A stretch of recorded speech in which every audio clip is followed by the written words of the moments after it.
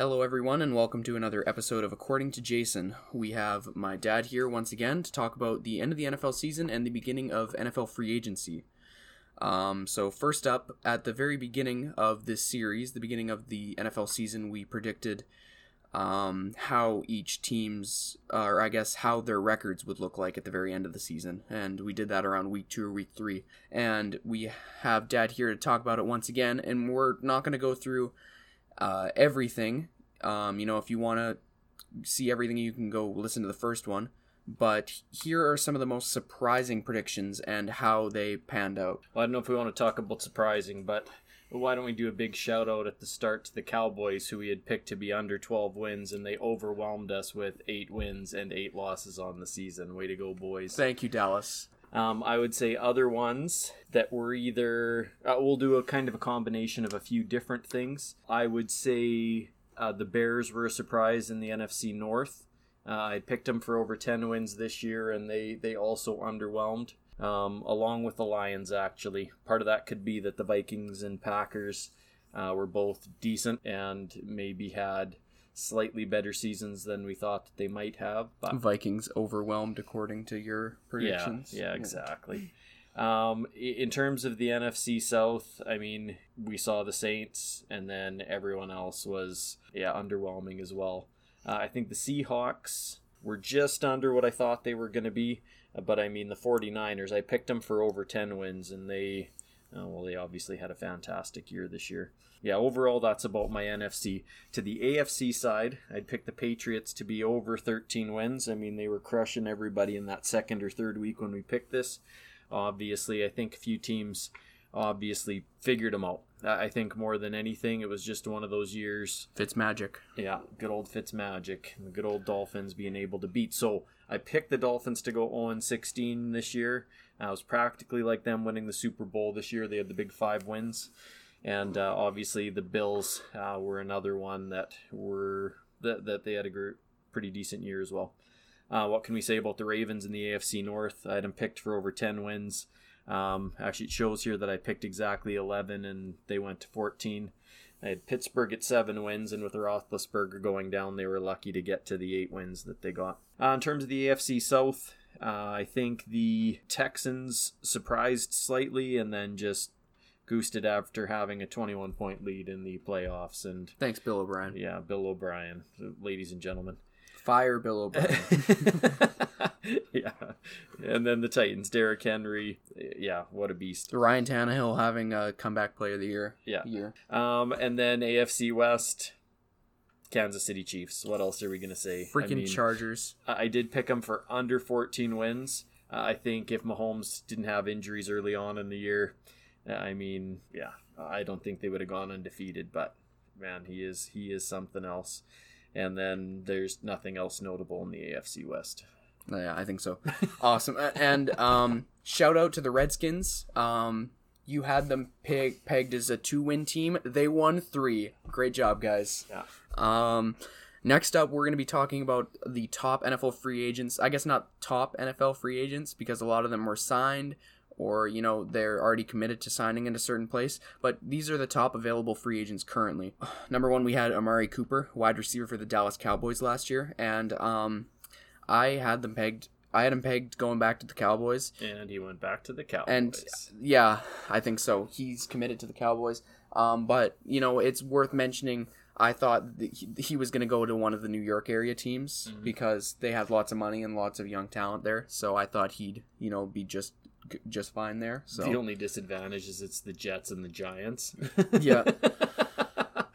Well, I had him as the Bills. Although we'll have to see what the Cowboys do. They always find new and interesting ways to implode. Yeah. So AJ Green, wide receiver for the Bengals. I had him pegged before Tom Brady left to the Buccaneers. I had him in the Patriots, but I believe that he's either going to another New York area team where he can be, one of those receivers for Josh Allen or Sam Darnold. So I think he's either going to the Bengals or the Jets. They've got lots of cap space each, and he just, it's familiar for the Bengals. I think he's kind of soured with the Bengals. It wouldn't surprise me if he goes to the Jets, and I don't think Belichick will pay him to go to the Patriots. So. No, I think Belichick is going to really like in years past, really not prioritized wide receivers as much as anyone else. Jadeveon Clowney, so glad he hasn't been signed yet because this is the one player I really wanted to keep on this list. I put him as going back to the Seahawks, the Eagles, or the Giants. Well, the Eagles seem to be loading up right now, so it's tough to say. I mean, it depends if he's willing, what he's willing to do money-wise, or really what he's going to get money-wise, whether someone else would offer him more. But I think, looking at that, the only way the Giants are going to get him is if they just give him a pile of money. Lots of money. I think the Seahawks and Eagles can easily entice him to go. I think so, because the Giants can offer him lots of money, and that, that's why he's in the running. But when Jadeveon Clowney just looks at the Seahawks and the Eagles and thinks, well, this is a team that I could be on and then go to the playoffs a couple of years, so. Yeah. I put Jameis Winston on here, maybe not the top, maybe not the cream of the crop of quarterback free agents, but I put him on here because I love talking about those controversial players. Put him as the Chargers and the Steelers, and I had the Buccaneers on the list, but TB12 is a Buccaneer. So Chargers, my reason is because, he's really similar to Phillip Rivers, and maybe the Chargers don't want another, trigger happy quarterback, but they've got a system similar. A quarterback who is similar to Phillip Rivers. They've got that kind of system. And then I put the Steelers because he could learn behind Ben Roethlisberger for a couple of years before he retires and then take over for him. So yeah, that's a tough one for me. I mean, he led the league in different important statistics, and obviously also led the league in a very glaringly interception statistic. So 30-30 club. It's just the idea of leading in those things and then potentially not being a starting quarterback just boggles my mind. Yeah, I mean, we know he's not going to get paid, so he's going to have to go and kind of earn his lumps again, I think, and then hope to pull a Fitzmagic somewhere. And it's kind of a Mariota situation where he's really going to need to just learn and maybe not get that big name contract that he really wants. And just wait and learn, and then finally, eventually, hopefully, get, back to, a good form, I guess. So, although he already did have a backseat to Fitzmagic at one point, so you'd think he'd already learned, but yeah, apparently not. Well, the only thing he's learned is going to another team after, so. Yeah. Melvin Gordon, running back for the Chargers last year, he looked pretty, disgruntled with the situation in the Chargers. I put the Falcons and the Buccaneers. Buccaneers really because Tom Brady, everybody wants to play with Tom Brady. So, and the Falcons because they just cut their Pro Bowl running back Devontae Freeman. So. Yeah, I think he'll end up going to the Falcons. It wouldn't surprise me if Gurley doesn't go to the Bucs to try and chase a ring here. But Gurley is I put the same two teams for Gurley really because I think that if one goes one way, the other one will go the other way. So, right on. Yeah. Finally, we're going to talk about New England Patriots quarterback situation. Tom Brady is going to the Buccaneers, and we have some options for for Tom Brady's successor on the Patriots. So currently, the in-house options are 5th round pick Jarrett Stidham and journeyman quarterbacks Cody Kessler. I put some bridge quarterbacks, and by bridge quarterbacks, they're going to tie into draft quarterbacks.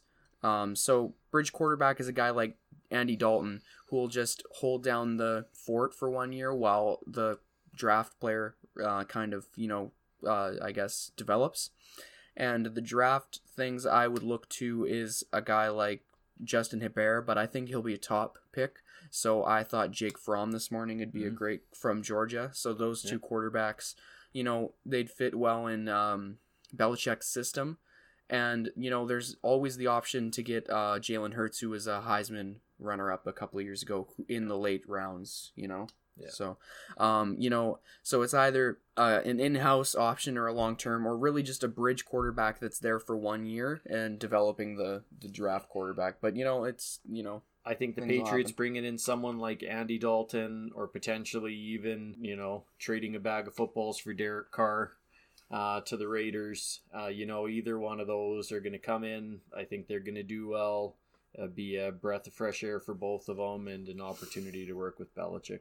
And, and either that or it's, their in-house options, or they could, I don't know, like try some long-term attempt to do something long-term, like Cam Newton or Jameis Winston, but I find that very unlikely. I think that Bill Belichick wants to develop more than, in my mind, there's no way he's taken Newton or Winston. With Patriots fans and players jumping ship so fast, I think that the Patriots are going to try long-term development over I guess an instant fix at quarterback. Yeah, so. I mean, Newton, there's just been too many injuries. I mean, if they bring them in, they're going to bring them in for no money. Both of those guys want to get paid, and Winston's just a liability. There's no way. Yeah, I think so. I think they're going to really want to develop more than so. Yeah. So I've got a question for us. So, I mean, assuming that Brady is signing with the Buccaneers, I mean, that's all anyone's talking about on the news right now. I'm just trying to think back to different teams. Will they be, in your mind, similar to what the Cleveland Browns did to us last year, where they went in with these, in their mind, Super Bowl expectations? Or do we see, Brady running with something in there like Peyton Manning's Broncos? Well, it's tough to tell. They have some excellent wide receivers. They have an excellent defense. A young defense.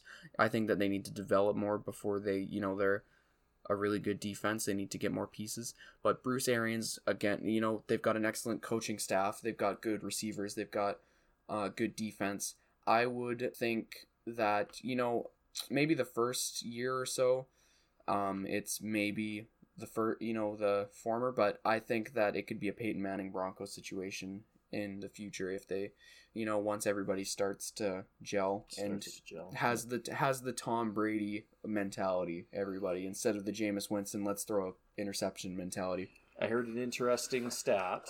So the Bucs were a 5th ranked defense, and in the games, I think we got to look up the Bucs here quick. How many losses did they have last year? 7-9. 7-9. So in their 9 losses, they lost, I think 7 of them were by 1 touchdown, and there were 18 interceptions in those games.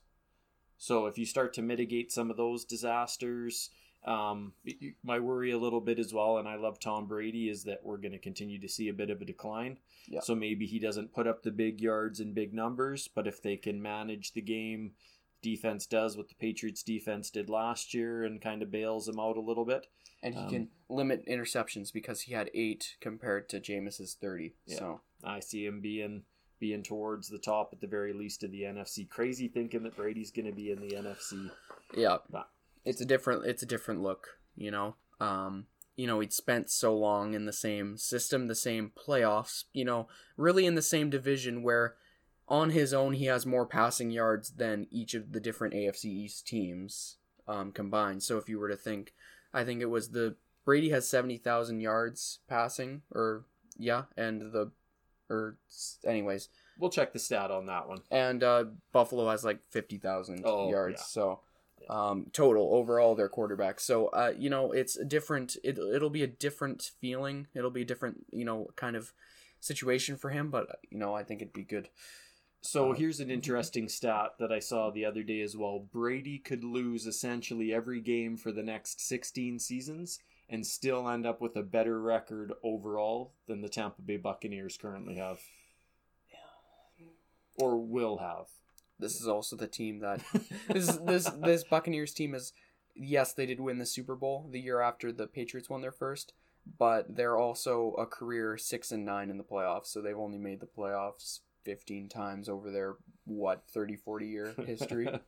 So they've got the same win record as Brady does in Super Bowls. Exactly. Yeah, perfect. Yeah.